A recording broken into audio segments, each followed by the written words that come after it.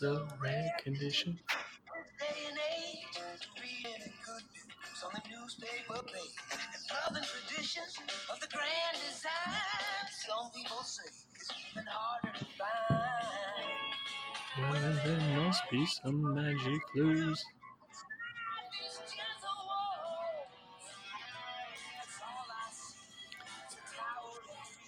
see. Real love bursting out of every scene. It's the bigger love of the family.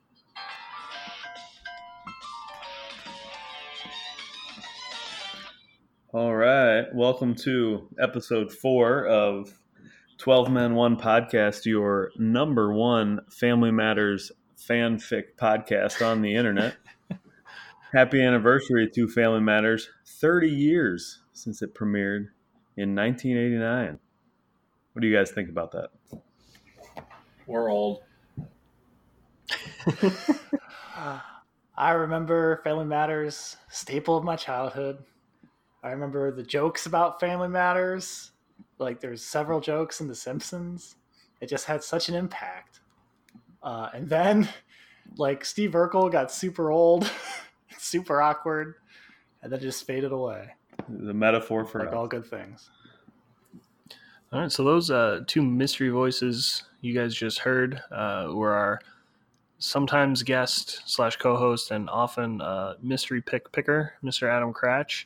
And then the three of us have the lovely pleasure of being joined by one Mr. Christopher Stek Kozlowski, the apple of my eye. Kaz, welcome back to the podcast. Thank you so much for having me. It's a pleasure. Guys, what did happen to Judy Winslow? Oh, no. The littlest one? Yeah, the one they disappeared off the show. As our resident Family Matters. Didn't she go into porn? What's that? I think she went into porn. Yeah, I think so too. But like not as a child, but I think that was her eventual career path. Not to say that I've ever sampled such illicit offerings, but that's what I hear. That's the pretty quick answer.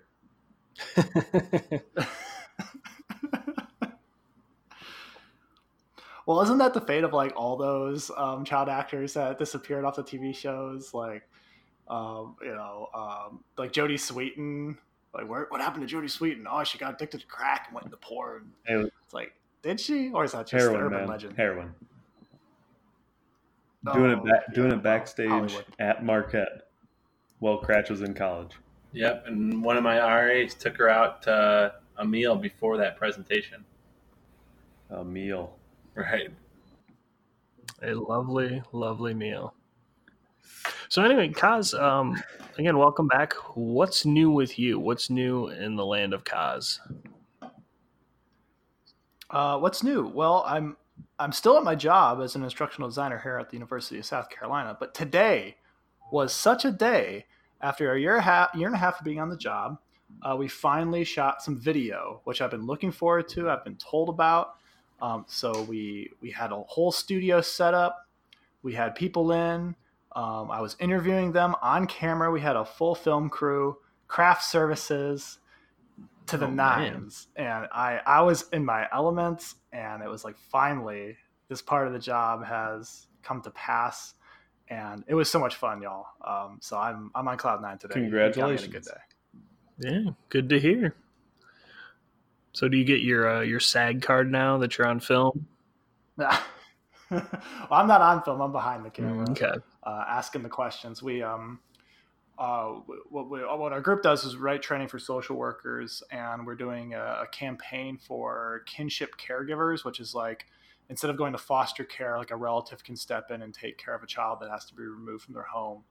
And so we just had a couple of those folks in today, and like really nice, salt of the earth folks, and just with really harrowing stories about, kids with parents that got addicted to drugs and couldn't take care of them and stuff like that. And like grandparents, aunts and uncles kind of stepping in, filling that void. And the guy had his granddaughter there, and she was just so great. And we took pictures of them, and I interviewed him, and it just felt good to be like in touch with the people that were trying to help at my job. So super, super great. Awesome. So now that we got the update on Kaz life, Kaz land, what the heck is going on Kaz's fantasy team? Not off to a great start this year.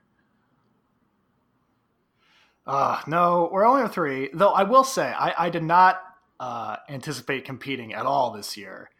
I thought, okay, I'll get maybe a couple players in the draft, and I'll be maybe a spoiler for somebody, and maybe I'll win a game or two, and that still needs to happen. I'm 0-3, but if you look at my total points, I'm right there in the middle of the league. So I'm not feeling too bad about that. I've lost some squeakers, and those players I picked up have really surprised me a little bit. Derrick Henry has been reliable. I paid a bunch of money to franchise T.Y. Hilton, and everyone was down on him after Andrew Luck retired. But Jacoby, my man, has been stepping in and delivering him the ball. And so, I'm obviously at the bottom of the league wins wise, but I think I could definitely, squeak out a couple close ones moving forward. So. Yeah, and that was one of the questions Dan and I had kind of when we were doing our draft recap was no one was expecting you to kind of push for a title this year, but we did expect you to make some longer term signings in the draft, really build for the future. But I think as Dan pointed out, you only signed players to 1-year deals. So what was your rationale behind that? Right. Well, as you know, I'm trash at picking people for long-term deals, as is evidenced by my running backs. I have been listening to the podcast, and you guys have been right to trash/feel bad for me because of that. Notice I still have J.A.J.I. on my team, hoping that someone picks him up and I could get some. He might be going to the Giants. Yeah, I saw that too, Saquon, which screws my other team up. But anyway, so I figured okay, I could pick up some middling people for long-term contracts and cross my fingers, or I could completely blow it up and try to save as much money as I can for next year. Because as you guys have probably noticed, next year I think it's going to be a banner year for running backs. We had, at least the numbers that I ran, we had maybe 1 or 2 free agents out of the top 20 2018 running backs this year. Next year, we're going to have one of whom was Melvin Gordon. Right. One of whom was Melvin Gordon. So slim pickings. Next year, according to my calculations, we're going to have 15 plus.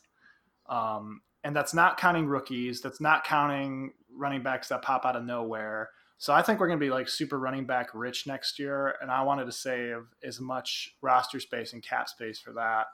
And then similar with wide receivers, it's going to be similar, I think. I calculated probably about 5 free agents this year out of the top 20. And then next year, there'll probably be 5 to 8, I would assume. And, people might franchise, but these 15 running backs aren't all going to be franchised. That's true. By definition. I just can't see that happening. So 15 will not be franchised. Right. What's the franchise limit? Yeah. Oh, we can only afford one per team, right? Yeah. So that's what I'm banking on is just that next year everyone has all these players tied up in super rich contracts, and I will have, well, of course I do have a couple super rich contracts that will be still paying out, but if I clean house now, I'll have as much money as possible next year. So with the palpable excitement I can sense from you, can we expect you at Live Draft 2020 Detroit? I've been doing this thing with all my sort of social commitments where if I skip 1 year, I try hell to make it the next year. So I will do my best. And I was about to come to Chicago. But my sister lives in Chicago, as you might know, and she was not going to be there that weekend. And so I'm I can't go to Chicago and not see Katie. She would kill me. So I chose not to go, which I'm very sad about. It sounded like a great time. I did listen to about half the Bourbon Cut. And it only gets better from there. Okay. Well, maybe I need to scroll back because it didn't keep my spot, but it sounded like a raucous time. And so I missed it, and I'm going to try hell to be there next year. Very good. And, we're kind of just breaking down every guest team as we go along here this year. And has been, we've mentioned on the podcast, you're tearing yourself down a little bit, but your drafting has been really quite good. Gallup, Sutton, Samuel, Jaren Jackson. I mean, those are all solid picks. It's not Zangus level drafting like first-tier running backs in the third round, but your drafting's been excellent. Your free agency signings, that's what needs some work. So I look forward to seeing your signings next year in Detroit. Live in person. All right. So, Dan, you had a really good week at Pick'em last week. You hit 4 of the 5. You hit 4 of the 5 12-man one trophy picks, and you were 5 for 5. Dead nuts, 100% perfect on the NFL picks. So kudos to you. Wow, nice work. What do I win? How many points? You win 2 of Cratch's mystery points. Yes. Tony and I had an okay week. We both went 3-2 in the 12-man one trophy, and then we both took 3 games in the NFL pick'em. Cratch hit his first 2-point mystery pick of the week, or was mystery pick of the year. He took Houston +3 at the Chargers. They obviously ended up winning outright. So he's up to 14 mystery units on the week, or on the year, 14 units on the year. So we're excited to see what he's going to do with them this week. Yeah, we're getting weird this week, boys. Oh boy. Yes. About time. All right. So, Dan, before we get into the specific game breakdowns, do you have any best or worst plays of the week for 12-man one trophy? I do, and sadly enough, I have to give the best play to you, Dr. Pohl. Huzzah! Reason being is, as I looked at your lineup on Sunday, I felt you might be making a mistake playing Ingram over Kupp in your flex position, and Kaz had such a good week that you really cut it close. You won by 8 points, and actually only 0.26 points off of RSO's projection.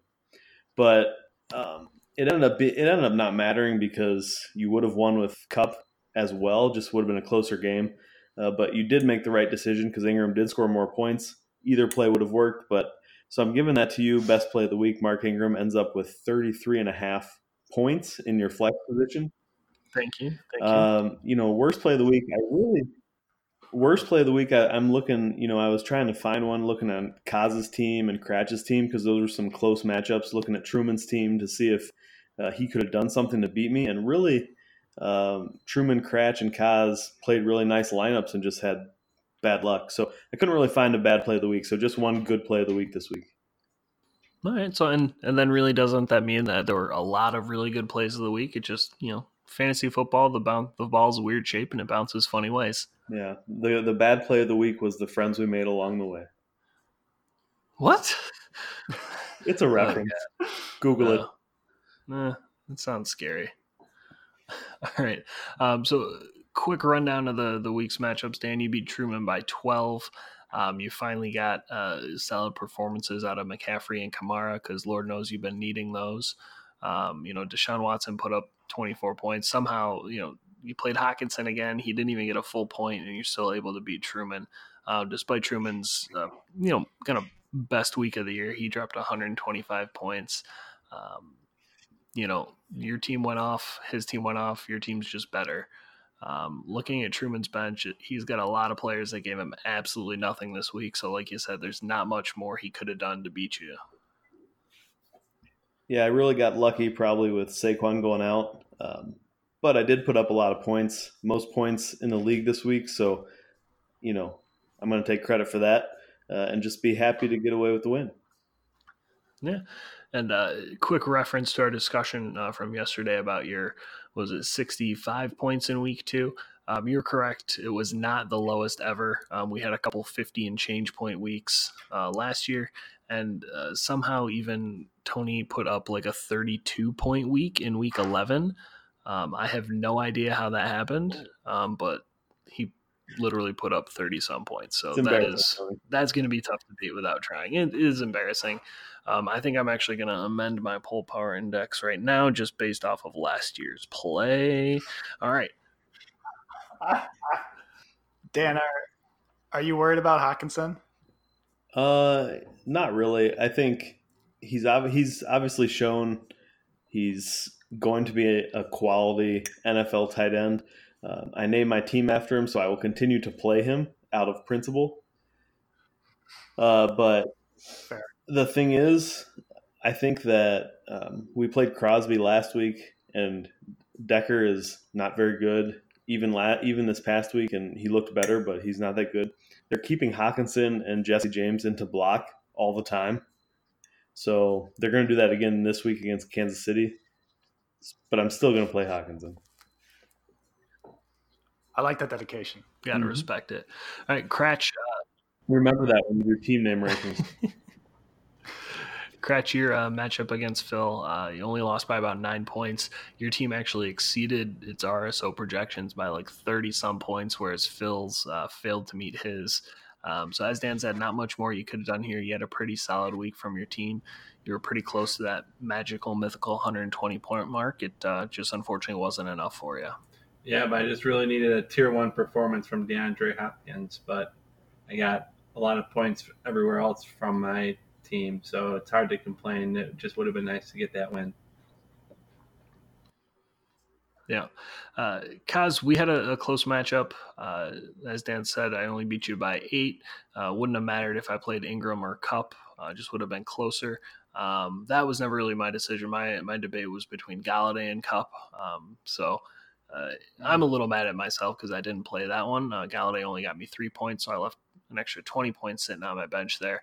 But I mean, I was a little surprised with how close this one was after Thursday when you had only 35 points from basically your quarterback and both running backs. Obviously, big week out of Hilton, and Ingram really helped you out, plus 15 points from New Orleans defense. So, I mean, pretty solid week from you overall. Like you said, you're still kind of middle of the pack in terms of points scored. It's just been some unlucky scheduling for you.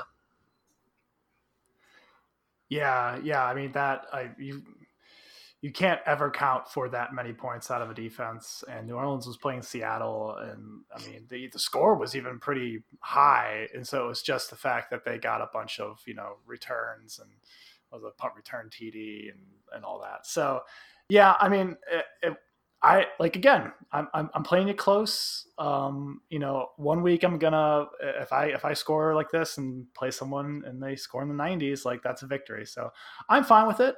And if I sneak into contention this year, great. And if not, hey, maybe I can play the spoiler. So yeah, there you go. Good game. Our next matchup, this was my surprise of the week. This was, I think, our biggest upset.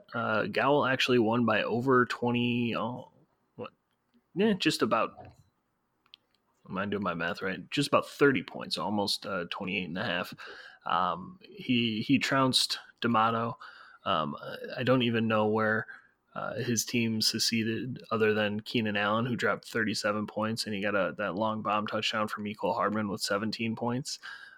Obviously, you can't count on that every week. He did hit that mythical 120-point mark, but he didn't really need it. And Kaz, as you said, you would have beat D'Amato this week had you played him. You would have beat 3 other teams this week, including Zankis, who's widely regarded as a team in contention this year. So, part of the game is scheduling, but Tony had a good week, and I can't fault him for that. Yeah, Kaz would have beaten 5 other teams. But that's just the name of the game. It's a lot of luck in fantasy football. This might be a sign of times ahead for Matt here with, he had to start Raheem Mostert at running back, who got him 5.9. That's not, granted, he got 79 rush yards, but he's going to need to find another top-tier running back if he wants to contend this year. Yeah, that's a good point, Cratch. If you look at D'Amato's team and even Truman's team, there's just no depth. So those 2 guys are going to have to decide, are they going to compete this year or not? If they're going to compete, they might have to make a trade with somebody because they just have nothing on the bench, particularly in the running back arena.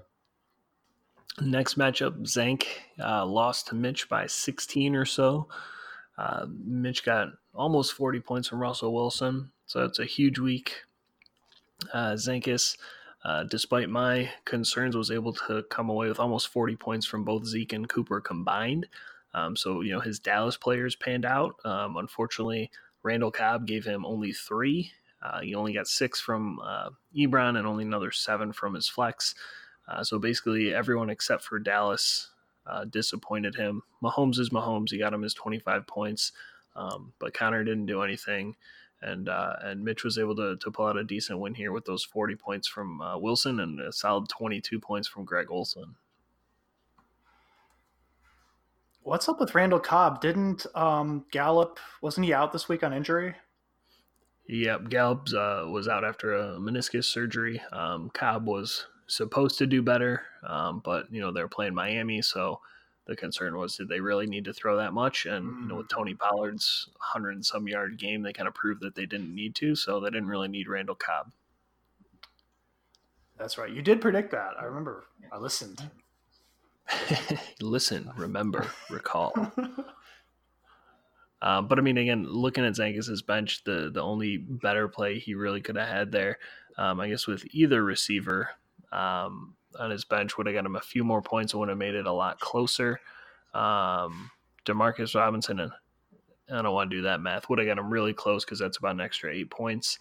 But even if you played Dede, he would have lost, or any of his other receivers. So potentially could have won it with Demarcus Robinson, but he went with Randall Cobb. Fun fact about this matchup: both the 2 best tight ends were played out of a total 7 tight ends between the rosters. So I guess kudos to Mitch and Zangis for playing the 2 best tight ends out of their 7 tight ends. That is far too many tight ends for 2 people to own. And I get that. I don't know why Zangis still has Gronkowski. I'll just keeping the faith. Keeping the faith. I'll leave it at that. He's not going to the XFL. He's going to come back. I mean, honestly, I think there's a decent chance Gronkowski comes back this season. What? But Gronkowski wasn't effective last year. So, I mean, he's not going to be the Gronkowski even if he comes back. I mean, he's obviously a nice player no matter what because he's huge and he's fast and he plays with Tom Brady. But, I mean, he wasn't very good last year. So it's just a lottery ticket for Zangis. It's a cheap lottery ticket, which are Zangis' favorite type of lottery tickets. So. So last matchup of the week, Pentis lost by almost 17 to O'Brien. Pentis had to be hoping for a little bit more out of Godwin and Mark Andrews and Stephon Diggs. They all kind of put up less than 6-point stinkers for him. But he did get 20 points out of McCoy, so he's got to be at least okay with that. But O'Brien had a pretty solid week despite only getting 11 points from Case Keenum. Pretty much double digits across the board until you get to the back half of the roster. But, we've talked about how thin he is, and, he's got to kind of eke out wins like this or figure out how to move on to next year. Yeah, I think, O'Brien, does O'Brien know that you can have 20 people on your roster? Because he still has 18, I don't know. But he does get the win. I mean, this has got to be disappointing for Pentis. Pentis, I think, seems like he's kind of going back and forth on whether he's going to compete this year or not. If he is really going to compete this year, he needed to win this game. So this is a tough loss for Pentis. I mean, he played the right guys. They just didn't perform. These are ultimately 2 teams that are probably rebuilding. To OB's credit, it does, RSO does make it difficult to understand how many roster spots you have open. It's not the most intuitive system, I don't think. Yeah, fair enough. Or maybe he just doesn't care. Or maybe that there's just no one out there to be picked up. Yeah. So speaking of Pentis, I'd like to perhaps draw upon Pentis again to maybe reveal another letter of his team name if he feels so inclined. Let's do it. Greetings from Denver, the Mile High City, and home to the 0-3 Broncos. Thank you, Dr. Pohl and Dr. Hamaker. Big shout out to everyone who submitted their guesses this past week. Unfortunately, no one was able to correctly deduce the team name, which is of great disappointment to the league because I was going to pay for everyone's league dues for next season. Good news is, though, there's still a major award available if anybody is able to guess what Catapult stands for. So far, our closest best guess has come from Commissioner Dave. Had Tony finished his thought, end to end, he may have had a leg up on pole. Quick side note, Dan is correct that if you feed me fried chicken, this puzzle may be over. Regardless, this week's letter F stands for football. Happy solving. And the avatar has been updated on time. Very efficient. Oh, the avatar. Oh, amazing. Yeah. So there you can see that the looking at his picture, the last two words of his team name are football leaders. So do you guys have any guess as to what the other team name or team letters mean? Well, if the next F isn't fantasy, then I'm not sure what to say. Yeah, I keep getting confused by the T and the O. Is that the word two, or is that two separate words? Ooh. We'll find out. You'll just have to find out in 5 Intrigue. weeks. So I think my new guess is going to be concussed children attack the official future fantasy football leaders. Concussed children's a strong start to CC. Right now, Pettis is like, oh shit, I gotta change it. Oh no. He found me Either out. that or I win a prize. I've got nothing. The TOFFFL reminds me of the TOEFL, which is the test non-native speakers have to take when they get into college. So I know it from my wife, but I don't think that's the reference. So I'm still in the dark. All right. So while we consider that, ponder that a little bit more, why don't we all take a little trip down to Bourbon Corner? Bourbon Corner.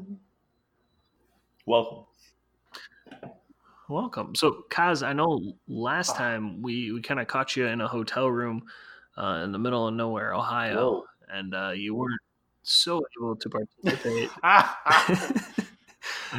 You weren't fully able to participate in Bourbon Corner, so hopefully we caught you on a better night tonight. What are you drinking? Gentlemen, I've waited for this moment for about 365-ish days. I'm proud to be sipping with you tonight a Carolina straight bourbon from Crouch Distillery right here in Columbia, South Carolina, and a bottle that was bottled by yours truly, Chris Kozlowski. Ooh. My buddy that I went to grad school with is independently wealthy. I guess maybe we can understand that as fellow cake eaters here, Catholic school brats. But he has purchased a distillery. It's plantation money, is what you're trying to say. My friend has bought a distillery, and so I've been working at said distillery on Thursday nights. Nice. And so if y'all ever want to come down here to the Devil's Armpit, Columbia, South Carolina, I can serve you up some small batch, handcrafted Carolina straight bourbon. And Live draft 2021. That does sound delicious.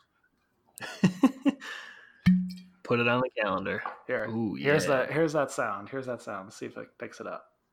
Oh, nope. It pours too thick.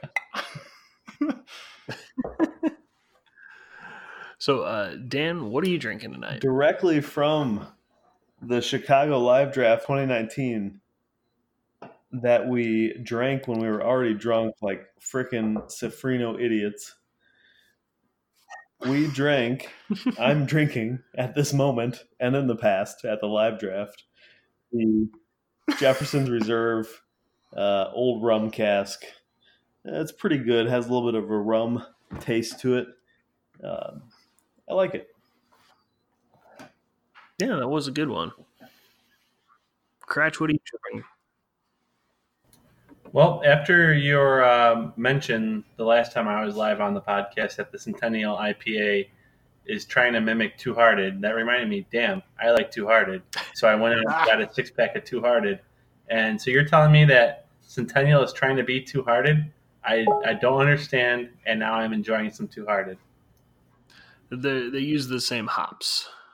Whether the malt bill is the same or different, I have no idea.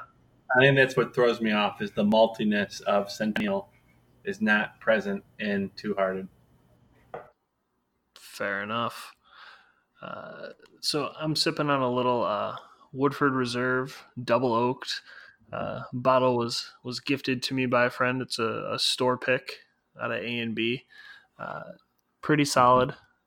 First time I'm having it. Obviously, the Woodford is not new, but the store pick is pretty nice. Definitely going to enjoy this one for a while. When you say friend, do you mean some random person you met on Reddit? No. This is a friend in real life, IRL, if you will. I can't name names because I don't want other people hounding said friend for bourbon. Hey, the internet's real life. Is it Tony Cooper? I'm not going to name names, but yes. All right. So, gentlemen, thanks for joining us on Bourbon Corner. Bourbon Corner. Delicious. So now that we've had a little time to ponder, any other thoughts about that team name? Because it's still confusing me. Well, I would say that in reference to what Kaz said, if somehow Pendus's name involved Kaz's wife, Julia, that's both impressive and creepy.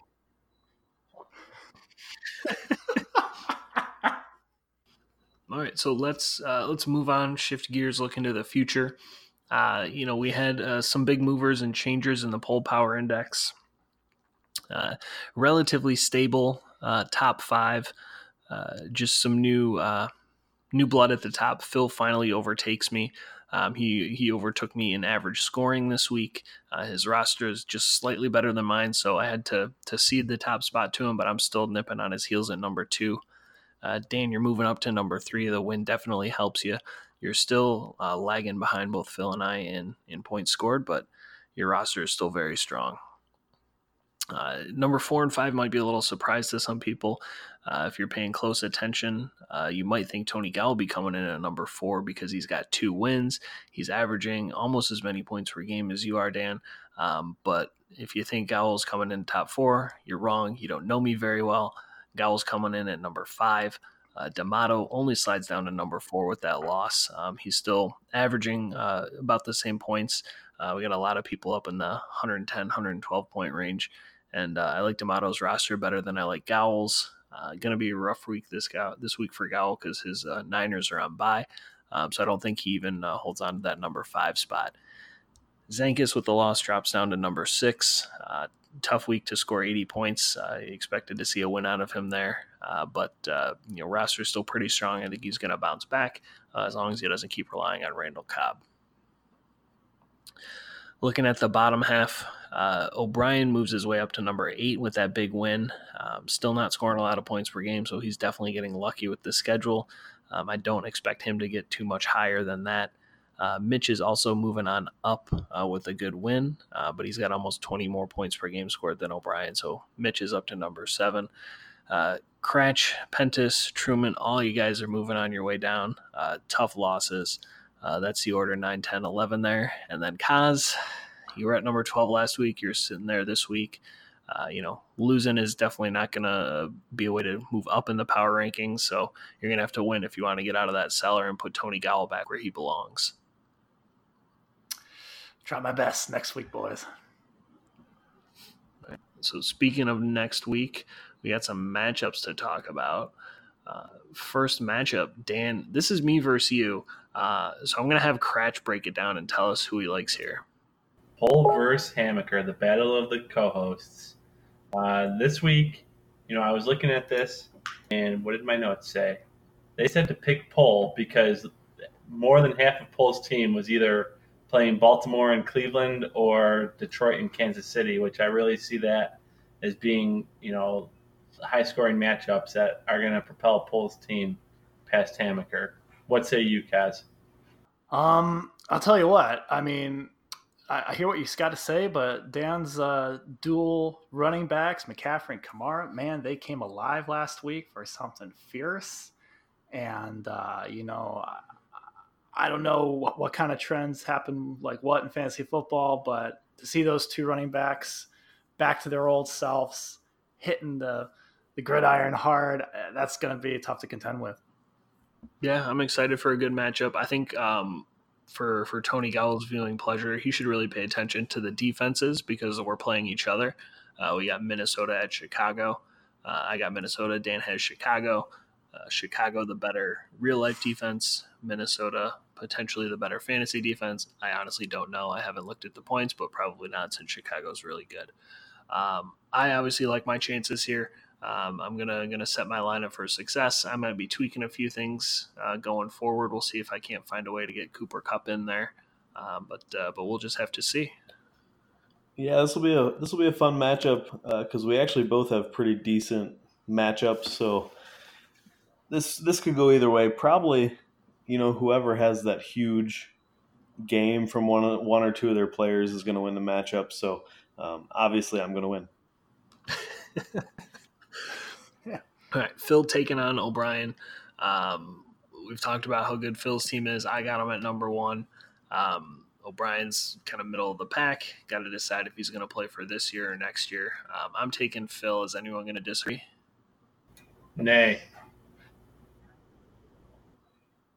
No, I can't disagree. Phil's a train. I'm scared of Phil. He's definitely deserving of that number 1 spot. Are you scared of Phil in fantasy or in real life? Phil seems like a great guy. I when's the last time I talked to Phil? It's been years. Phil, you're a great guy in real life, but your fantasy football team, it's scary. It's very scary. Okay, guys, he doesn't listen. You can insult him. Oh, wow, he seems like... I gave you the chance. Next matchup, Cratch, you're taking on D'Amato. Break it down for us. What are you seeing here? Can you beat D'Amato and his injury-ravaged team with one running back? Right, literally one running back with Mostert on bye. He's going to have to throw in Latavius Murray or, I don't know. He's going to have to do something on the waiver wire or something. To be honest, I am prototyping a trade offer with him right now, and I might hold that off for a week while I allow him to lose to me with his shallow running back depth. It's sneaky, and I love it. I think it's always tough coming off of a down week. When you have kind of that bad beat that you had last week, Cratch. I do think you're going to rebound. I think this is going to be much closer than RSO projects. I think you're going to eke this one out, Cratch. I'll tell you what, I was picking D'Amato because he's got my boy Nelson Aguilar on the team, and Aguilar has achieved meme status as of this week. Did you see that? Did you see that meme? I did not. Yes.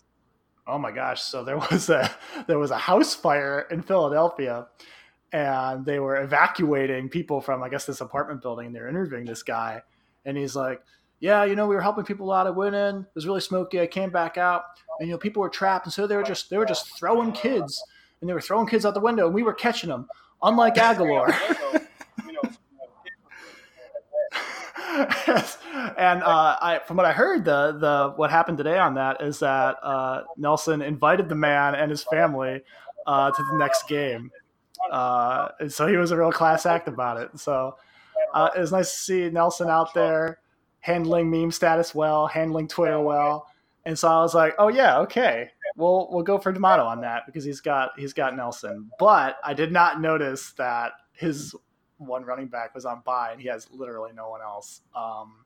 But you know what? I picked it. I put it on the sheet. I'm going to stick with it. Sorry, Cratch. Dan, what say you? So, Cratch playing his on-by tight end. I assume pending free agency, he's going to pick up a tight end. But I actually like Cratch's matchups a little bit better.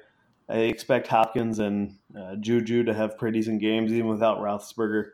And this is going to be a grind it out, if you pardon the cliche, kind of win for Cratch, I think. Low scoring, but Cratch gets the win.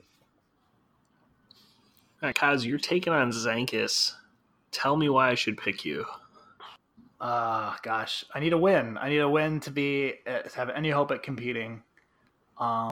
Zangis' team has perennially underperformed this year. I'm not sure what's going on there.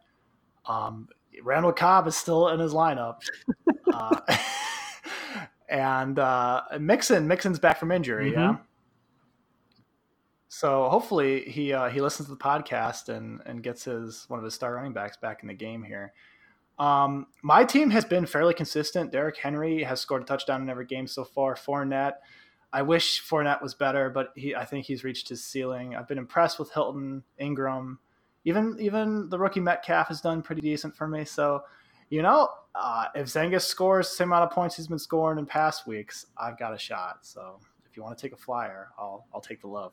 Yeah, I think, Kaz, I'm taking you here. This is a good week for you. This might be your high-scoring week of the year. Got a lot of good matchups. If you want, you could switch out John Brown, but I know you're a big believer in John Brown. But otherwise, I think your lineup looks pretty good.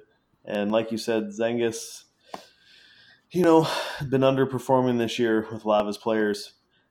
Here's a side bet for you guys. Real quick, over-under fantasy points for Patrick Mahomes against all of your Detroit Lions. The over-under is set at 23 fantasy points. Over. Oh. Yeah, over, and it's not close. You put up 25 against Baltimore, and I think Baltimore's defense is better than ours. So I think the question would be is if the Kansas City defense gets a couple of turnovers and they don't need Mahomes to do as much. But I still think it goes over. Yeah, yeah. Okay, I'm taking the under.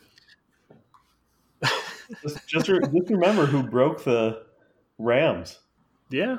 Well, I hope that's the case for all of our fandom, but I got to play the odds here.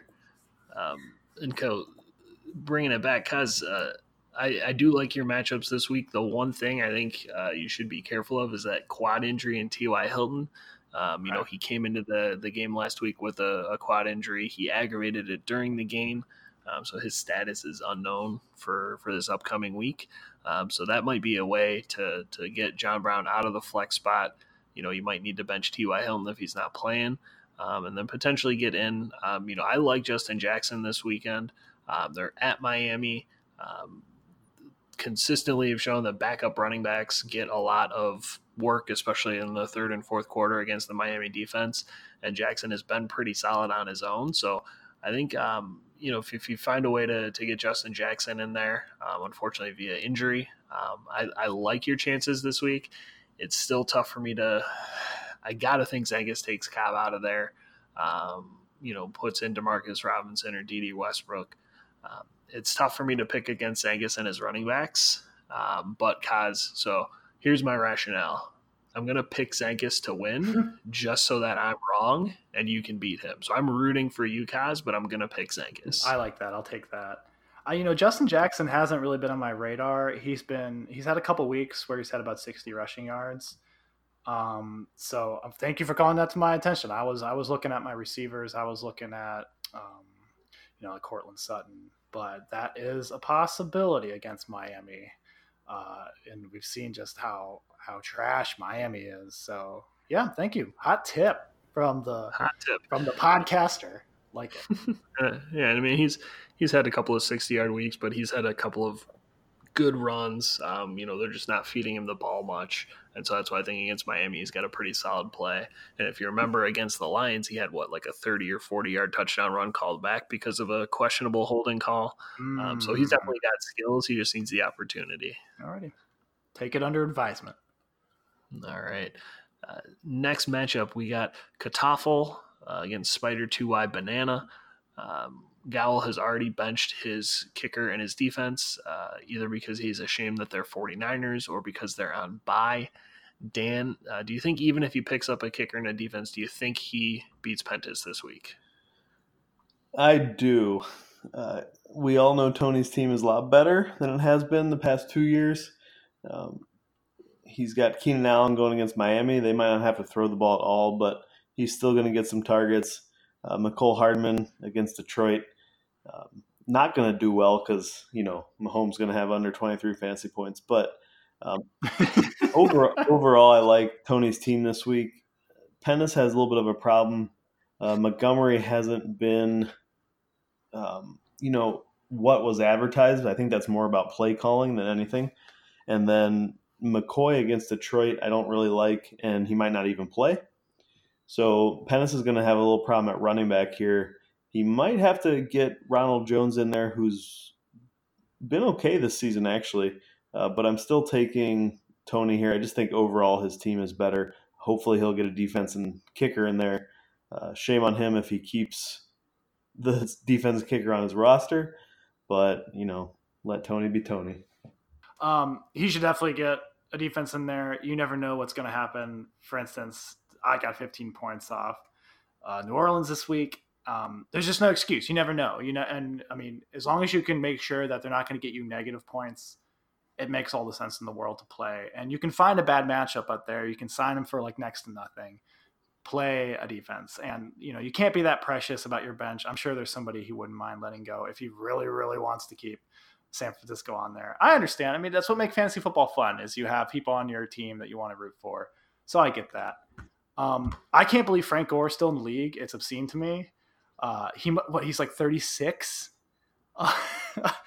I remember old Frank Gore back. It feels like, like high school he was playing. Mm-hmm. So, and he was old back then. I'm just impressed. I'm impressed he's still in the league, but he's up against New England. Tony's got Sammy Watkins, who I've been in a love-hate relationship with Sammy Watkins for his entire career. I'm glad he's off my team, even though he's on my ESPN League team. And going against Detroit, I don't know. That tears up my heart. Like, I want to see Sammy do well. I want to see Detroit win. I can see KC just blowing out Detroit and then Sammy Watkins getting like one catch just to spite me. So because of that, I'm actually going to go with Pennis just to play the contrarian here. I will quickly just say that I think Tony wins, and he doesn't even need a defense and kicker to win the week. Prove me wrong, Tony. Yeah, I think Tony will prove you wrong. He's going to lose. He'll probably get 50 points from his kicker and his defense, and he'll still lose because his team is trash. Kaz already broke down why Frank Gore is not going to get a lot of points. Same with Sammy Watkins. Dan, you just said why Keenan Allen isn't going to score well, and Mecole Hardman. Jason Witten is old. The only way he's going to score is if he gets a touchdown. Josh Jacobs is sick, and Oakland sucks. They don't know how to use him. Carson Wentz is going against the Packers defense, who are pretty solid this year. So Tony, I think, is maybe going to rival his 30-point week from last year. I don't think he's gonna win this one. I like Pentis in this, and I don't think it's gonna be close. Last matchup, we got Truman versus Mitch. Dan, what are you seeing? Well, let me just remember who I picked here. Okay. So, both these teams have had a little bit of bad luck this year so far. Been scoring relatively well, consistent. But they both are going to have some problems this week. Truman's going to have a question of who to play instead of Saquon.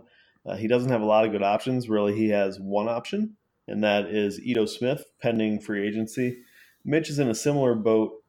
He's going to have Le'Veon on bye. I mean, Le'Veon hasn't been Le'Veon this year because he's on the Jets, but he's not going to have a whole lot of options. Probably going to end up playing Carlos Hyde in the running back position. So both teams are going to be searching for some points from previously on the bench type players. But I'm going to take Truman here. I think he has, again, some nice matchups. Aaron Jones should be fine. What's going to happen with, what do they call him? Danny Dimes? Two Dimes. Daniel Dimes, yep. So what's going to happen with him? Shepard should be a lot better all of a sudden with Daniel Dimes in instead of Eli Manning. Hooper has been, very good this year, but I don't expect a ton from him. But McLaurin, I do expect really quite a few points. I'm talking 20-plus this week against the Giants. So I'm going to take Truman here against Mitch. Yeah, I'm gonna disagree with you. I think Mitch's running backs are solid, even with Le'Veon Bell on the bye. He can at least play Carlos Hyde and get somewhere between 8 and 10 points. whereas Truman has literally no one to replace Saquon right now because Ito Smith is no good. Obviously, both of them could benefit from a running back pickup or again a trade. But I like Russell Wilson more than Phillip Rivers. Ridley just had a bad game, so I think he rebounds well here against Tennessee. Marquise Brown is always a threat to go off for 2 or 3 touchdowns. So if Mitch can get a solid game on a Marquise Brown, I think the rest of his team is able to support him there, and I think Mitch gets the win. Split right down the middle. Yeah. So I'm gonna throw Truman a bone. He's got Antonio Brown on his team, and I'm pretty sure Antonio Brown was impeached today. Or at least the impeachment proceedings have begun. Impeachment from reality, I don't know. I this Friday I was in a burrito joint about to go into an amusement park for a Halloween event, for a spooky coastering Friday, and I look up and it's like Antonio Brown done at New England. I was just like, what? How could this get any crazier? So I feel bad. His heart must have leapt and gone down and jumped all around this year. His team looks very similar to my ESPN League team with Will Fuller and Sterling Shepard and Saquon, who is hurt. So I think he needs our love. So I'm gonna pick Truman. Right, Cratch, what are you thinking? Bring us home.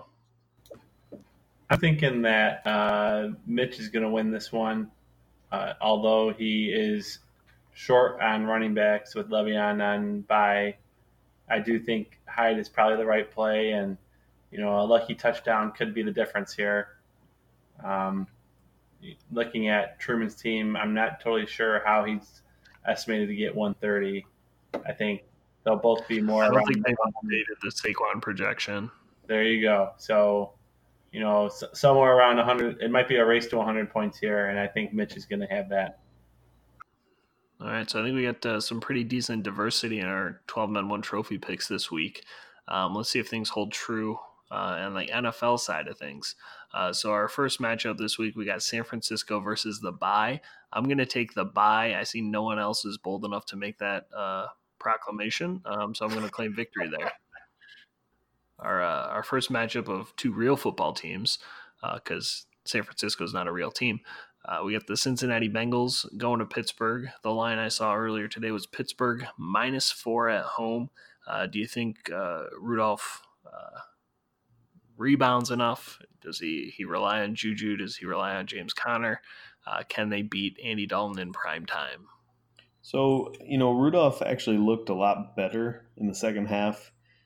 Cincinnati always plays Pittsburgh tough, but I want to take Cincinnati in all honesty, but I think Pittsburgh tries to make a stand here and show that the season is not completely over. So I'm going to take Pittsburgh. Yeah, I agree with that, Dan. I think Pitt showed that they're going to be scrappy against San Fran last week. They covered that 13-point spread as set by the Tony Gowell book. I think they should be able to get this win. 4 is interesting, but I think both are pretty bad teams with the state of their quarterback for Pittsburgh and just team in general for Cincy. I'll take Pitt -4. Yeah, I think I'm going to agree with you guys. Andy Dalton, for whatever reason, hates the limelight. These primetime games, for whatever reason, he always seems to perform just that little bit worse. So I think it's going to be enough to where Pittsburgh's able to overcome. Rudolph's going to manage a good game, and I think Pitt's going to win and cover the spread. Kaz, what do you think here? I'm going rogue. I'm going contrary. I don't watch. I can't get to a lot of games because of my limitations and purchasing NFL products. But I checked into Cincy and Pitt, and they're both bad, and they're both like similarly bad. They have very similar points scored. They have a lot similar, like couple close losses, and then like one lesser close loss. And I'm a homer. I lived in Cincinnati for 3 years. I'm gonna go against the grain and pick Cincy. All right, next matchup in the NFC North, the Chicago Bears are hosting the Minnesota Vikings. Line is only Bears minus 2.5. Do you think Dalvin Cook and Kirk Cousins are able to come into the Windy City and basically get a win here? Because anything closer is just a really tough loss for them. What do you guys think? I think this is one that Minnesota these first few weeks has had the luxury of getting out and getting the lead early and just kind of running with it. I think what they faced against Green Bay with a stout defense like that is going to be what we're going to see here against Chicago as well. Is that on the road against a good defense, they're not going to be able to get the win. So I'm going to take Chicago minus 2.5. Yeah, I'm going to agree with you, Kretsch. Nothing more to add other than Chicago's defense is better than Green Bay's. So I think I wouldn't be surprised to see this line kind of trickle up in Chicago's favor as the week goes on. I can't bring myself to root for Chicago. They're the villains of the NFC North. The line is close enough. I'm just taking Minnesota. I cannot bet on Chicago, even if there's nothing at stake. There's pride at stake, Kaz. Oh, well, definitely not. That if there's like a cent on the line, I am picking whatever team is going against that. That's a fair point, Kaz, but Kratch has some good points. And honestly, despite the NFC North's overall record, I stand by what I've said all year. I don't think the teams in the NFC North are as good as advertised. They all might be solid, but I don't think any of them are elite. And I think, Cousins will get exposed a little bit here against Chicago's defense, and doesn't make Chicago a good team, but Chicago will cover the 2.5 point spread. So the NFC North teams aren't any good, but Dan, once again, your Detroit pick is in size like 70 font. So you're taking Detroit +6 hosting Pat Mahomes and the Chiefs. So you think we're going to cover. Why do you think that is? I mean, I do think we're going to beat the spread because I always pick Detroit, and that seems reason enough. But in all honesty, this is a game, if you've watched the first 3 games from Kansas City and the first 3 games from Detroit, Kansas City should obliterate Detroit. But I don't think it's going to happen. I think, honestly, 6 points might not be enough for Detroit, but I think Detroit will hold Kansas City's offense to below 30 points. Can Detroit actually win the game? I don't know. They've been scrappy all year, but it's more fun to root for your home team. So with that logic, I'm going to take Detroit. Yeah, I can't disagree with you there. It's definitely more fun to root for your team, and therefore it's doubly sad when they lose and don't cover. But I do think Detroit covers this one. I think this is going to be a shootout, maybe even more so than the Kansas City-Baltimore game last week. I think, as I said earlier, Baltimore's defense is better than Detroit's. Is Stafford better than Lamar Jackson as a quarterback? Maybe. As a runner, we can all agree no. But we've had 4 different 100-yard receivers this year already, and it's only week 3. So I think our offense has the capability to hang with Mahomes. I don't think Kansas City's defense is anything to write home about. So I think this is going to be a shootout. I didn't look at the over, but I would probably take it, and I'm going to take Detroit plus the points. Think about this. What has happened in every one of Detroit's games so far? We haven't lost. Exactly. and we've been, winning in the fourth quarter. That's not likely to happen in this game. So the thing is, even if Detroit can get a lead towards the end, like they have in every other game, I just don't think Kansas City can be stopped, at the end of the game. But if we do get the lead, like we did in the first 3 games, then we're going to beat the spread. So it's just logical to take Detroit. Well, I mean, guys, I'd like to say my parents brought me up right, and they gave me some rules to live by. Treat others the way you want to be treated. Always wear your seatbelt, and never bet on the Lions. Look, I mean, if Detroit comes close or beats Kansas City, that's a season-defining thing right there. And suddenly the Lions, people start looking at the Lions and saying, oh, they're not squeaking by, like they might actually be good. I would love for that to happen. I've been a lifelong Lions fan, but I've learned my lesson in the past. If I hedge my bet and say Kansas City, when the Lions inevitably let me down yet again, at least I can say, well, I saw it coming. So I got to go with Kansas City. Yep, I'm going to agree with you guys. For reasons that I'll get into later in the podcast, I do think that Kansas City is going to cover this spread. Well, Cratch, we don't have much time or much segments left to cover in the podcast, so I think it's time for your mystery pick. Mm-hmm. Oh yeah, Macho Man. Yes, that is just so happens to be what I was referring to, Dave. So just a quick review. We're up to 14 units, so 40% profit. We went and I know Dan called out the fact that I was playing with house money on that last bet. That is the way I like to roll. You once you get that profit going, you just make sure that you walk out of there alive.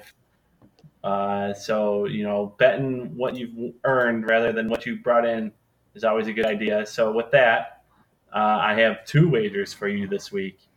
The first one is going to be the one that fuels the second one financially. So the first one is a safer bet. It's a 2-team money line parlay. Green Bay hosting Philly, and Atlanta hosting Atlanta hosting the Titans.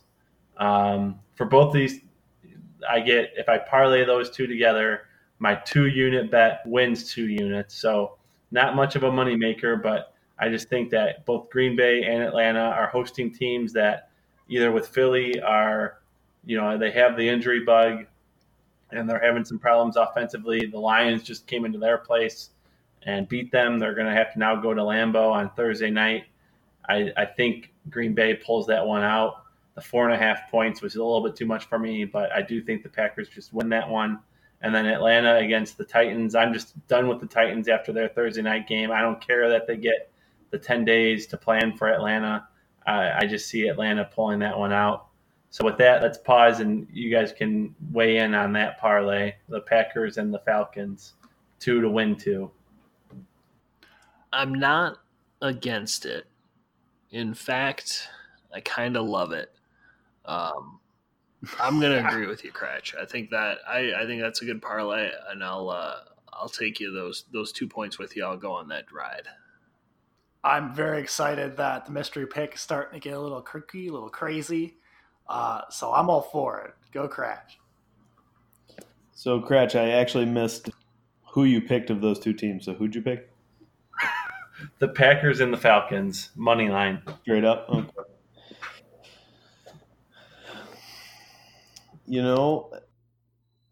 This is a tough one for me because I don't want Green Bay to win because the Lions are king of the North. So I think this is going to be a comeback win for 2 teams this week for Philadelphia and Atlanta. So I'm going to go against the mystery pick this week. All right, that's fair. So that's just part 1 of the mystery pick. So with that, I am, assuming I'm winning those 2 units. So I'm putting a 1-unit wager on something that's called a pleaser. Now, as opposed to a teaser where the line gets better for you, but the odds get worse, a pleaser, the line gets worse for you and the odds get better. And so for the first half of this pleaser, I'm going to call back to Dan last week when he said that we can all look forward to the Patriots at the Bills week 4 as the opportunity for the Bills to be called out as the fraud that they are, where the Patriots rout them and win by multiple touchdowns. So for the first half of the pleaser, I need to actually take the Patriots minus 13 at the Bills. And so I know, yep, hold the thoughts here. What's another team that you can think of, another lossless team that might be outed as frauds against an AFC opponent this week on their home field? San Francisco. Definitely not Detroit. That's right, Dan. The Detroit Lions hosting the Chiefs. The Chiefs have to win by 12. So basically, think of this as I'm coming in. Both of these elite AFC teams are about to come into these crummy, lossless, Lions and Buffalo home fields and just trounce them. The nugget with this is just one unit will win me 6. Again, that's Chiefs minus 12 and the Patriots minus 13. One unit will win me 6. I know that you guys took the Lions, or some of you took the Lions to cover the 6-point spread, but I'm just using the Dan logic of shitty team, had a good couple first weeks, meets a real team, and just gets beat to shit on their home field as an opportunity to make some serious dough here. So I like it. That's an exciting pleaser, as all pleasers should be. And I'm very sad to say that the reason I'm going against your pleaser is because of the Buffalo Bills. I can honestly see the Chiefs beating Detroit by more than 12 points. However, Buffalo actually has something really, really elite about their team, unlike Detroit, and that's their defense. And the Pats have played. I thought you were going to say Josh Allen. No. The Pats have played the Jets and the Dolphins already this year. So obviously the Pats are the best team in the NFL, but I think their greatness is a little bit exaggerated this year. And I think Buffalo, I think they're for real-ish, mainly because their defense. So I think the Pats win, but more like by 7 to 10 points. So I'm going against the pleaser. Cratch, you are no teasing, all pleasing. This is fantastic. This is what I think the mystery pick was truly envisioned to be.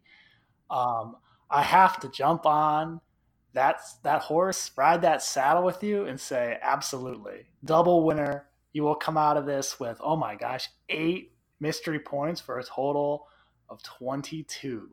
And that will only increase the craziness for next week. Oh, I mean, it's definitely exciting. I mean, either of those lines in and of themselves, I don't think are absurd. So, Cratch, was the original line for the Pats, are they -7? And you tease them both down -6? Correct. Okay. I see the logic of both sides. It's definitely more fun to bet with you on such crazy lines. It's definitely a more risky bet than the first one. And that's why obviously you're winning more units with it. But I think I agree with Kaz. It's going to be a lot of fun to go on that journey with you, to root for you, and also to hedge my bet against Detroit. And also because I need to make up some picks on Dan. So I'm going to take the winner chicken dinner here. There you go. That's the best part about the pleasers and the teasers is that you can disagree with your friends, but somehow you both win money. All right, so that wraps up our NFL picks. Stay tuned. After the closing song, we're going to have a little discussion. We brought up kind of in the week 1 episode some topics that we'd like to discuss with Kaz, kind of go into a little political corner here, starting with how the government ruined Saturday mornings. So stay tuned after the theme song, and we'll get to that. Gentlemen, any closing comments for those that don't want to listen to our enlightened discussion? Well, thank you so much for having me this week, guys. This is everything I dreamed of. I have a great setup here. I got a microphone from work. I've got my work headphones, and this has just been a splendid way to spend a weekday night with y'all. So thank you for having me. Yeah, thanks for coming. Appreciate you. Yeah, Kaz, thanks for being on. Thanks for becoming an avid listener this year. Yes. Oh my gosh. Thank you for going to like a legitimate podcast distribution platform. It's so much easier to listen. glad we could get things squared away. It makes us feel a little, makes it easier to distribute things when I can just say, hey, subscribe, listen, download, rather than having to email out a link every week. So definitely makes it easier on us too. And so, gentlemen, Dan, Adam, Kaz, once again, thanks everyone for joining us tonight. Thank you to the listeners for letting us into your lives and into your ear holes. We'll see you next time. Happy anniversary, Urkel. Stay tuned for Politics Corner.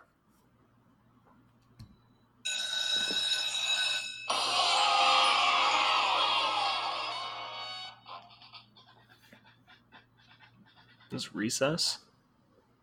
Heck yeah, it's recess. Yeah. Nice. Got a little quiet after that first opening bell. Yeah, because I was way too loud. There's a baby sleeping here. Okay. If I'm murdered tomorrow, it's because I played that too loud. Oh boy. So I think this is kind of a good segue. Recess was a pretty solid Saturday morning cartoon.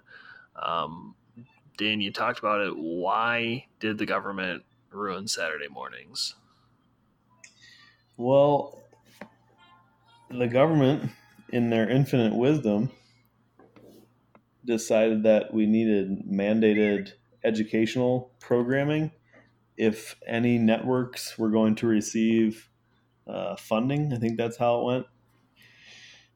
So all the networks want that funding or whatever the government promised them. And so they had to follow the mandate for educational programming. And what's the time of the day with the least valuable advertising? It's Saturday morning. So as a result, when my child tunes in to Saturday morning TV, instead of dulling his brain with wonderful cartoons that he'll remember the rest of his life, he has to watch stupid government-sponsored educational TV that he'll forget in a week. Well, Dan, you're lucky. Go ahead. Oh, okay. I was going to say that your son is lucky enough to grow up in this magical time where he has infinite choices. And yeah, I mean, like I did some research into this, and there was a law passed in the early 90s.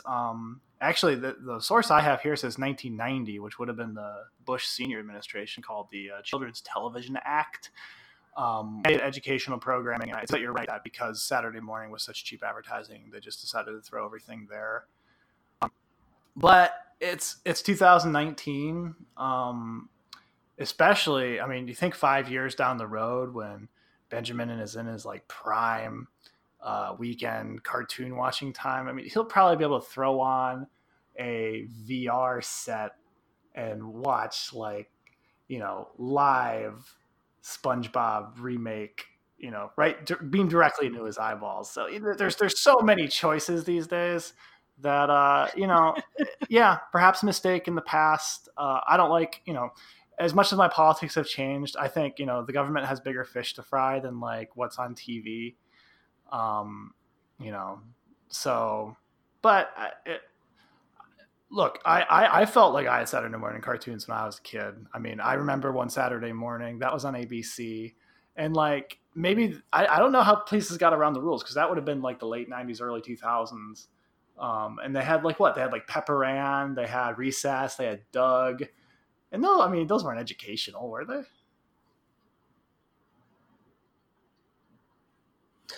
I think you could argue that they had some educational lessons in them. It definitely took a little more digging to get into.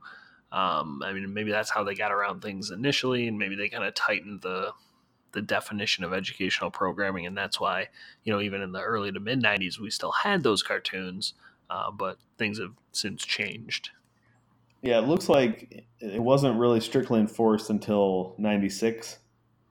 And then from what I'm following here, just looking at programming, it seemed like the networks at some point a couple years after that kind of all got the idea that they couldn't they shouldn't put cartoons or sports or anything like that.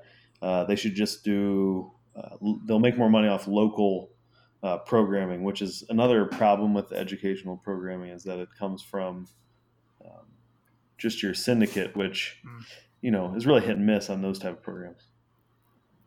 But don't you have some nostalgia for watching like Michigan Out of Doors and like all those shows on PBS? I remember there was one, so I was like, "Come with me to the North Country, where the eagles fly," and like that was just people going out hunting, like teaching us about white-tailed deer and stuff, and like lake trout.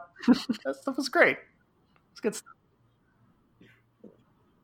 Yeah, I mean, don't get me wrong. I actually enjoy some of the programming, and I even watch. God, now I can't think of the name. There's a show on NBC that I watch on Saturday morning sometimes that is educational that I enjoy. It is about Michigan and different things going on in Michigan. No, it's ABC. But the guy goes around Michigan and shows different cities and things like that. I enjoy that. But in all honesty, it's kind of like this climate change stuff that's been going on recently. Not to get too heavy, but I feel like children should not have to be worrying about things at such a tender age. I think they should be enjoying their time and, Saturday mornings, getting that bowl of cereal, watching something fun and not thinking about how their world's going to end in 19 years or less.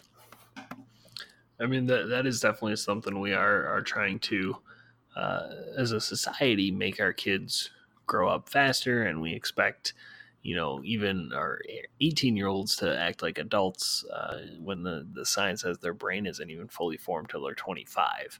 And so, we're just pushing on that kids earlier and earlier. We have a success-driven society, and therefore, if you're not spending time learning or teaching your kids, you're wasting time. So why waste time on frivolous, entertaining cartoons when you could be learning? Yeah, I don't envy the future generations. Because we hit the tail end of it. I mean, I remember in high school making some just like dumb videos, and I'm sure they're out there somewhere.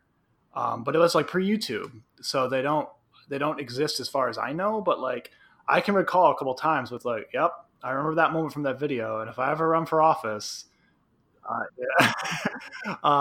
I really with Trudeau stuff coming out with the blackface stuff, I was like, oh God, was I like I hope I never put on, and I don't think I did, but like there's other things that like I can vividly remember putting on film that, I mean, I don't know, I perhaps I'm remembering them with worse than they actually were, but it's like, man, and as a kid, look, we're gonna have to decide at some point, how old is old enough to be responsible for what you put on the internet, and that's gonna be a tough road to walk, because I can't imagine being like 10 years old and saying something dumb and it being on YouTube forever. It just seems like a minefield.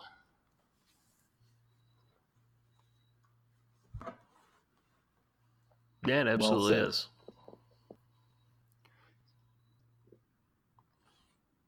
So maybe switching gears a little bit here, unless you guys have any more thoughts about Saturday morning real quick.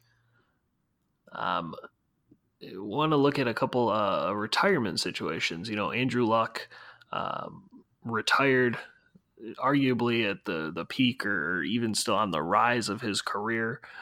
He'd had a couple of really good years, was projected to be a potential Hall of Fame, multiple Super Bowl winning quarterback, but the injuries just caught up with him. Yeah, I wanted to compare this because this is sort of politics, because I can see the culture changing.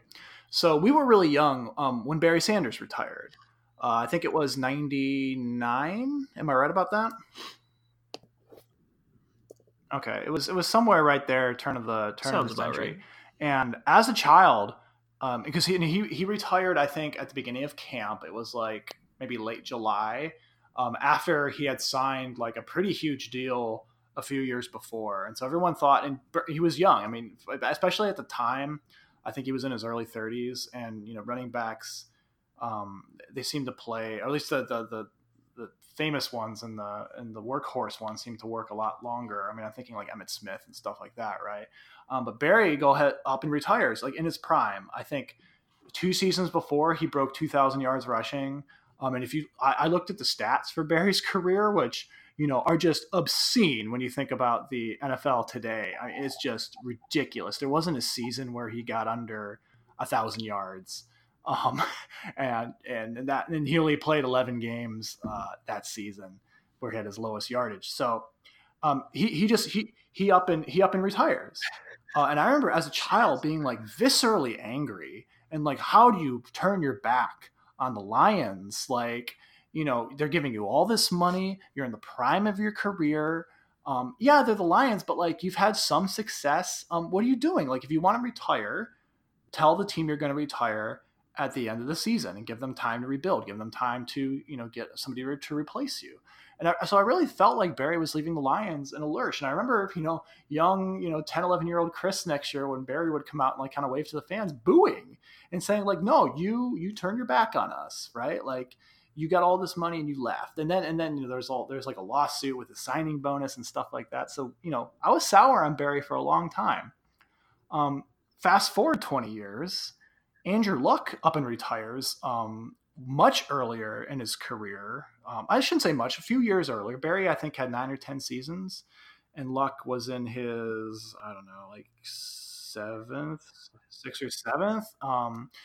Our age, I think he was born in 89, so there's some symmetry there. I mean, Sanders' first year in the NFL was 89, and then Luck was born in 89.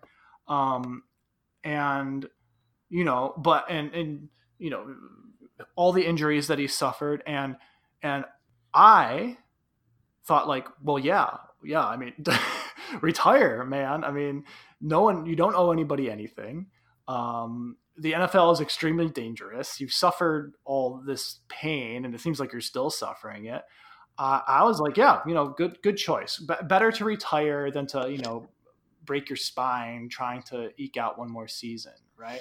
And I just think about that change, and I wonder what you guys think about it, because I just following some of the stories about Luck online. I mean, there are some people that are like, oh, entitled millennial, but like that was really the minority. Most people were like, we're sorry to see him go. It's not great for the team that he decided so late, but like we get it, and we're not going to get too upset with you about it. And so I just saw like this like massive culture shift from my childhood, when we're just way more open to players making these tough choices, and we're way more understanding that like the NFL is dangerous, and these players are making a ton of money, but still, I mean, their lives are on the line in a lot of cases. So I'm wondering if you guys noticed that similar shift, and what your take on it is. Yeah, I mean, I agree with you. I don't have much more to say on it. You hit the points, guys. I think at a time when, in many ways, I feel our culture is declining, or I should say changing in a way that I don't think is ultimately beneficial. I'll put it that way. I think it's a real good sign in our culture that we've gone from, as you said, and I did the same thing, hating on and booing Barry Sanders for leaving his team in a lurch, to now our culture has generally started to view the individual NFL player and athletes in general a lot more, whether that's because of just how things have changed in our culture in general, or more specifically, how we've come to know more about the devastating damage football does to a human body. I don't know, but I think it's actually a positive sign in our culture that now we say, well, in general, we say, well, it's better that they're leaving now before they do any damage themselves, and it's their choice to quit while they're still ahead. And, on a more practical conversation, I hope that leads to basically guaranteeing all contracts in the NFL. I think that's where this is headed, and I hope it gets there fast, both to protect the players and just, I think, clean up the game a little bit so that we're not having this constant battle between players and ownership and league management where players are all the time, rightfully so. And I think that's even changed where, everyone was mad at Le'Veon Bell, but I think by the end of it, and now with Melvin Gordon and Zeke earlier in the year, people get it. I mean, you can't blame them for protecting their limited shelf life.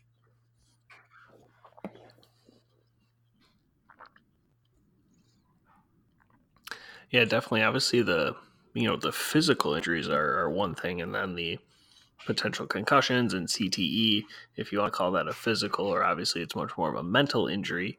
And those are huge aspects to the game, and we're constantly seeing, more and more of that, more of the long-term outcomes of, being in the NFL or just being a competitive American football player. As our population is able to age through medical science, we're living longer, and these NFL stars are getting older, and you're seeing the toll on their body earlier and earlier, in part because they're living longer than previous generations. So we're seeing more of the physical effects of the game. You can't blame a guy like Luck, like Barry Sanders, like Megatron for getting out essentially before things got too bad. And, only time will tell if that was even soon enough. Luck specifically said he lost the joy for the game. Rehabbing is never fun for anything. And if you're constantly rehabbing, if you're constantly hurt, if you're constantly in fear of injury, you got to imagine the game itself isn't any fun. And so I think he was much more on the physical side of things, but looking at Calvin Johnson, who retired a couple years ago under similar circumstances, I think he just posted an article where, he said he smoked weed after pretty much every single game. He had, multiple concussions in the same game. And he's like, oh, this has happened before. I know I'll be fine in a minute. And, you'd be right back out there. And they showed a picture of his hands, and they're like Isaac Bruce hands, He's got like 4 fingers going like 3 different directions, none of them in a row. His hands just look absolutely mangled. And you got to wonder, like, his hands probably looked like that when he was still playing. Like, how does a guy catch a football with hands like that? But he still had some of the best dang hands in the game. And, he still probably could, go out there and moss some of the cornerbacks in the league. But, there's a definite physical toll. And I think society too is coming to realize that as a lot of the concussion research, the CTE findings are coming to light. Society, I think, has gotten much more accepting about protecting both our physical and our mental health going forward, and so they're much more accepting about okay, football is a violent game. Yes, I'm tired of it. I've been hurt enough. I'm going to step away from it. And I think we might, because I forget if it was you on the podcast last year where we had a kind of a related discussion where we were talking, I think, Dan, at the time, I don't know if you and Sabrina were pregnant or this was just a hypothetical, but I think the question was, do you let your future son and or daughter play football? Yeah. I remember that too. And like that, I mean, I'll remember that for the rest of my life because, I mean, I guess I wasn't shocked by it because that's just the reality of what time we live in. But it's like, wow, this guy I played football with for 4 years is like, no, I'm not gonna let my kid play football. And I'm like, wow, has it really changed that much? Has the mindset really gone that far? Because I mean, it's only been 10 years. Or oh Jesus, nope, it's been like 15. Been like 15. Jeez, yikes. But still, I mean, it's not that much time. But yeah, I think education about the game has changed so much. So, I thank you for saying that last year because, and I'm glad you remembered it, Paul, because it made a mark on me. Just like the realization that wow, this is happening. Yeah, and I think part of the reason I remembered it too is because I was equally kind of like, oh man, Dan is like quick answer, just like you did this time, Dan, like instantly no, like not letting Benjamin, not letting future son, future daughter play football. And I think at the time last year, I don't know how hard I argue, but I said I probably would let my kids play. But again, another year down the road, another year older, I think I got to revisit that a little bit more. And, guys, kind of like you said, those were some good, 4 years for you guys, only 2 years for me where we were playing football. And I think that was a lot of the reason that I was maybe leaning towards letting my kid play would be, the camaraderie, the teamwork, the friendships you build, day in, day out, like grinding on the football field with other players. But again, another year in practice, seeing some of the injuries, some of the long-term effects, and even some of the short-term effects, really makes me reconsider. And I think, now I would be pretty hard pressed to let my kid play, tackle football. Flag football, it's still a good sport. Obviously, there's still some contact in there, but I think, flag football would be a good kind of middle ground for me. And then, maybe if he's going to go pro, he could twist my arm and convince me to let him play tackle. But, it would definitely be tough, and you would have to have a pretty good discussion about it. Because, the injury risk, the long-term effects are absolutely real. So, I don't know if you guys have heard of the show QB1 on Netflix. I've heard of it, but I haven't seen it. No. It's very good. I recommend it. It's a good show. It's actually extra interesting now because I forget if it's the first or second season, but Justin Fields is in it. He's like the main player they follow, and he's the quarterback of Ohio State now. And it's after you watch it, it's impossible not to like him. He's an incredibly likable guy, so it's worth a watch. Well, then I can't watch it because I have to hate Ohio State. You do not. It's okay. Neither of our teams will ever be able to compete with them in the near future. So, but anyway, the new season just came out like a month ago, and I watched it recently, and my opinions haven't changed about the mental health issue, physical and mental health issues that come from football. But what really bothered me about the show actually is just like, and I know it happened at Brother Rice, maybe not to the extent that it did in the show, but like, honestly, you watch these kids and these coaches and these parents, and it's just ridiculous. I mean, just take away the health aspects, the way they treat these kids and treat this game. I don't know, like that even soured me towards high school football more than I was already. And I love high school football and I love being a part of it. But I don't know, it just made me even more want to be, and my son to be, just a bystander of it. So even more reason after watching this season of the show, just gave me a bad taste kind of about high school football, at least as it is right now in the United States. I think that kind of brings up a interesting dichotomy that I was thinking about, when we were looking at talking about this topic is, how can you really be or still be a fan of the sport and then not let your kids play it? Like if your kids don't want to play it, fine, that's one thing. But if they really want to play and you're like, no, you can't play, it's too dangerous, you're going to get hurt, yada yada, but let's go to the U of M Ohio State game, get all decked out in Mesa blue and like scream our heads off for 3 hours. How do you kind of justify that dichotomy? Well, number one, because I don't have to, but number two, I will anyway. But the reason I would justify it to you and to our audience of millions is that... Oh, no, not to me, to Benjamin. Oh, well. Justify it to Benjamin because he really wants to play. I really don't have to. And you're I telling really don't him... have to justify it to him because I'm his father. And it's my job to do what I think is best for him.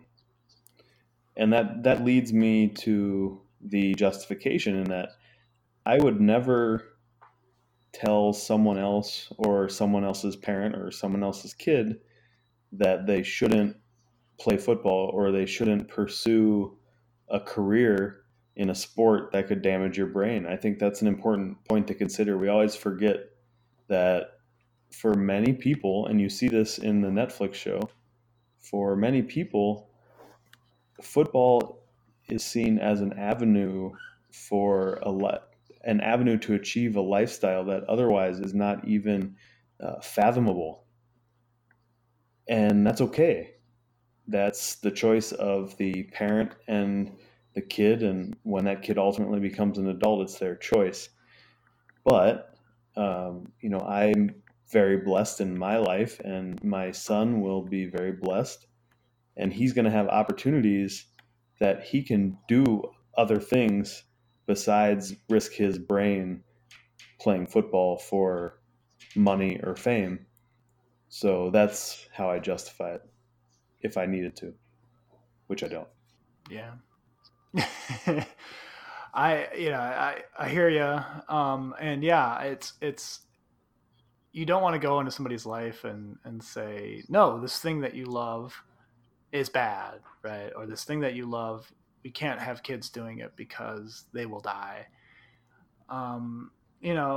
There's a line, because there's certainly stuff that, as history has progressed, we have decided that no, children should not take part in that. Even things that have been extremely culturally important, and cultures changes. And I this is a problem for the NFL. I mean, the fact that you don't get bigger, more in the target demographic than us right now. I mean, we're young people. We're getting to the level of having discretionary income, right?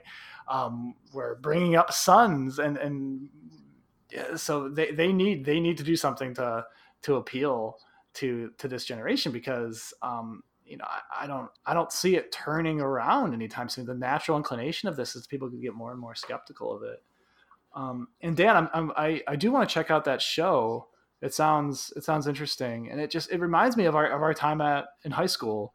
And I think we really got off, in comparison to a lot of the the culture that you hear about high school football. I think we got off on that fairly easily. I mean, the team was intense, and we were asked to do a lot, but I never felt like we were pushed beyond the realms of things. I mean, I think getting Fracassa in the latter part of his career was probably a good thing, because I'm sure he was not the same back in the 80s or whatever.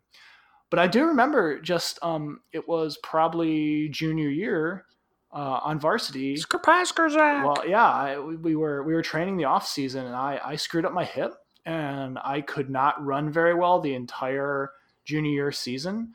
And I remember during practice one day, I was hobbling along, and our D coordinator, Coach Zimmerman, comes up to me, because I think I gave up on a play or something. And he's like, Kozlowski, why'd you give up on that play? And I'm like, sorry, Coach. And he's like, are you hurt? Are you hurt, Kozlowski? And at that moment, I should have said, yes, I'm hurt. I should not be practicing. But I'm not, no, because you're taught to tough it out, right? You're taught to like play through it. And even if that's not like explicitly said, like no one tells you like play through an injury, like the culture of that was to have a stiff upper lip and to do your part and to work hard. Right. And so, yeah, I played through the injury, and no one ever took me aside and said, Chris, you're clearly hurt. You are not going to practice. And, I was a bench warmer. I was not an important part of, I was an important part of that team, but I was probably not in the Scout Team Player of the Week. Scout Team Player. But that was senior year. And I think the reason I got Scout Team Player of the Week poll is because I could actually run. Like literally, I think that's the reason why. It was like, oh, Kozlowski's actually flying around. It's like, yeah, because he's not hurt, right? And as a 16-year-old, I didn't have the emotional intelligence and the will to be like, no, I'm gonna take myself out. That's the smartest thing for me to do here. I needed a coach to step in and do that for me, looking back, and no one did. And I think that's part of the culture, and that's part of the icky aspect of it. Is like, yeah, I mean, it's great to learn, how to push yourself, and I think a lot of that was important to me. But there's also just the sinister side of that. And that's, it in all that rhetoric about doing your part and playing hard and giving 110%, making a difference. Yeah. That there's a toxicity to that, I think. which hopefully is changing. Hopefully high school coaches nowadays are becoming more and more cognizant of like, look, these are kids and this is a game. And yes, we should try our best, but we should not be giving 110%. It's not possible. Right. And I think that in part kind of harkens back to the point I made earlier, is that as a society, we're expecting our kids and our teenagers to act like adults. It's one thing to see, an NFL player play through a sprained ankle, but it's quite another thing to ask, a freshman in high school to run on a sprained ankle, to play through it, and potentially risk further injury. And so, we're asking a lot out of our kids, and yeah, football definitely can be one of the more toxic cultures for that, but it's definitely there in other sports too.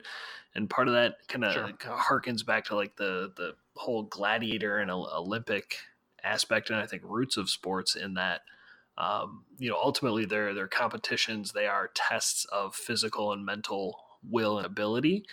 And so they're ultimately basically a dick measuring contest. And so it's a measure of how strong and how tough you are. And if you're not strong enough and tough enough to play or work through an injury, then, you can't cut it, which I think is kind of a societal thing again, where we need to kind of take a step back and, like you said, Kaz, realize that, yeah, this is just a game. These are just kids, and, this should be fun.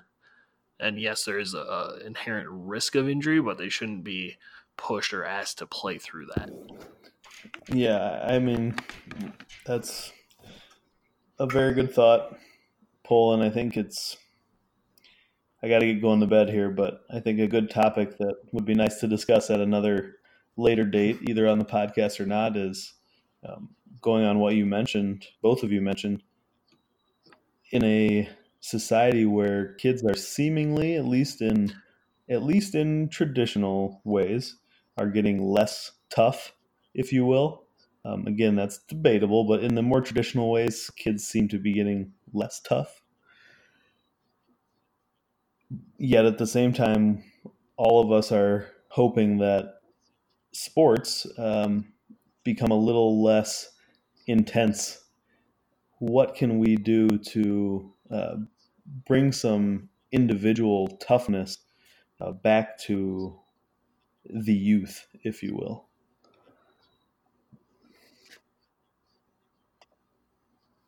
Yeah, I think that's a good question to kind of ponder, and like you said, to maybe wrap things up and pick this up another time.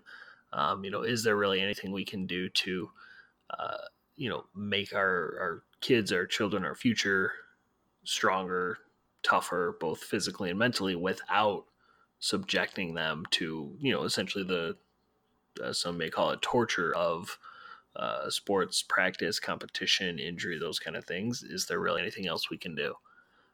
So let's cut it off there. Let's maybe think about that. Potentially join back up another time, possibly even live Detroit Draft 2020. We'll maybe pick things up then. Last thing I'll say is, I was 10 years old, so I don't feel that bad about it. But I do want to apologize to Barry Sanders. I was wrong. I should not have booed you. We're sorry, Barry. So Barry, if you're out there, my bad. And Barry, if you're out there, please God, let us know how you found this podcast. Yeah, seriously, we'd love to have you on. And Martha, for dear God, pay Calvin Johnson.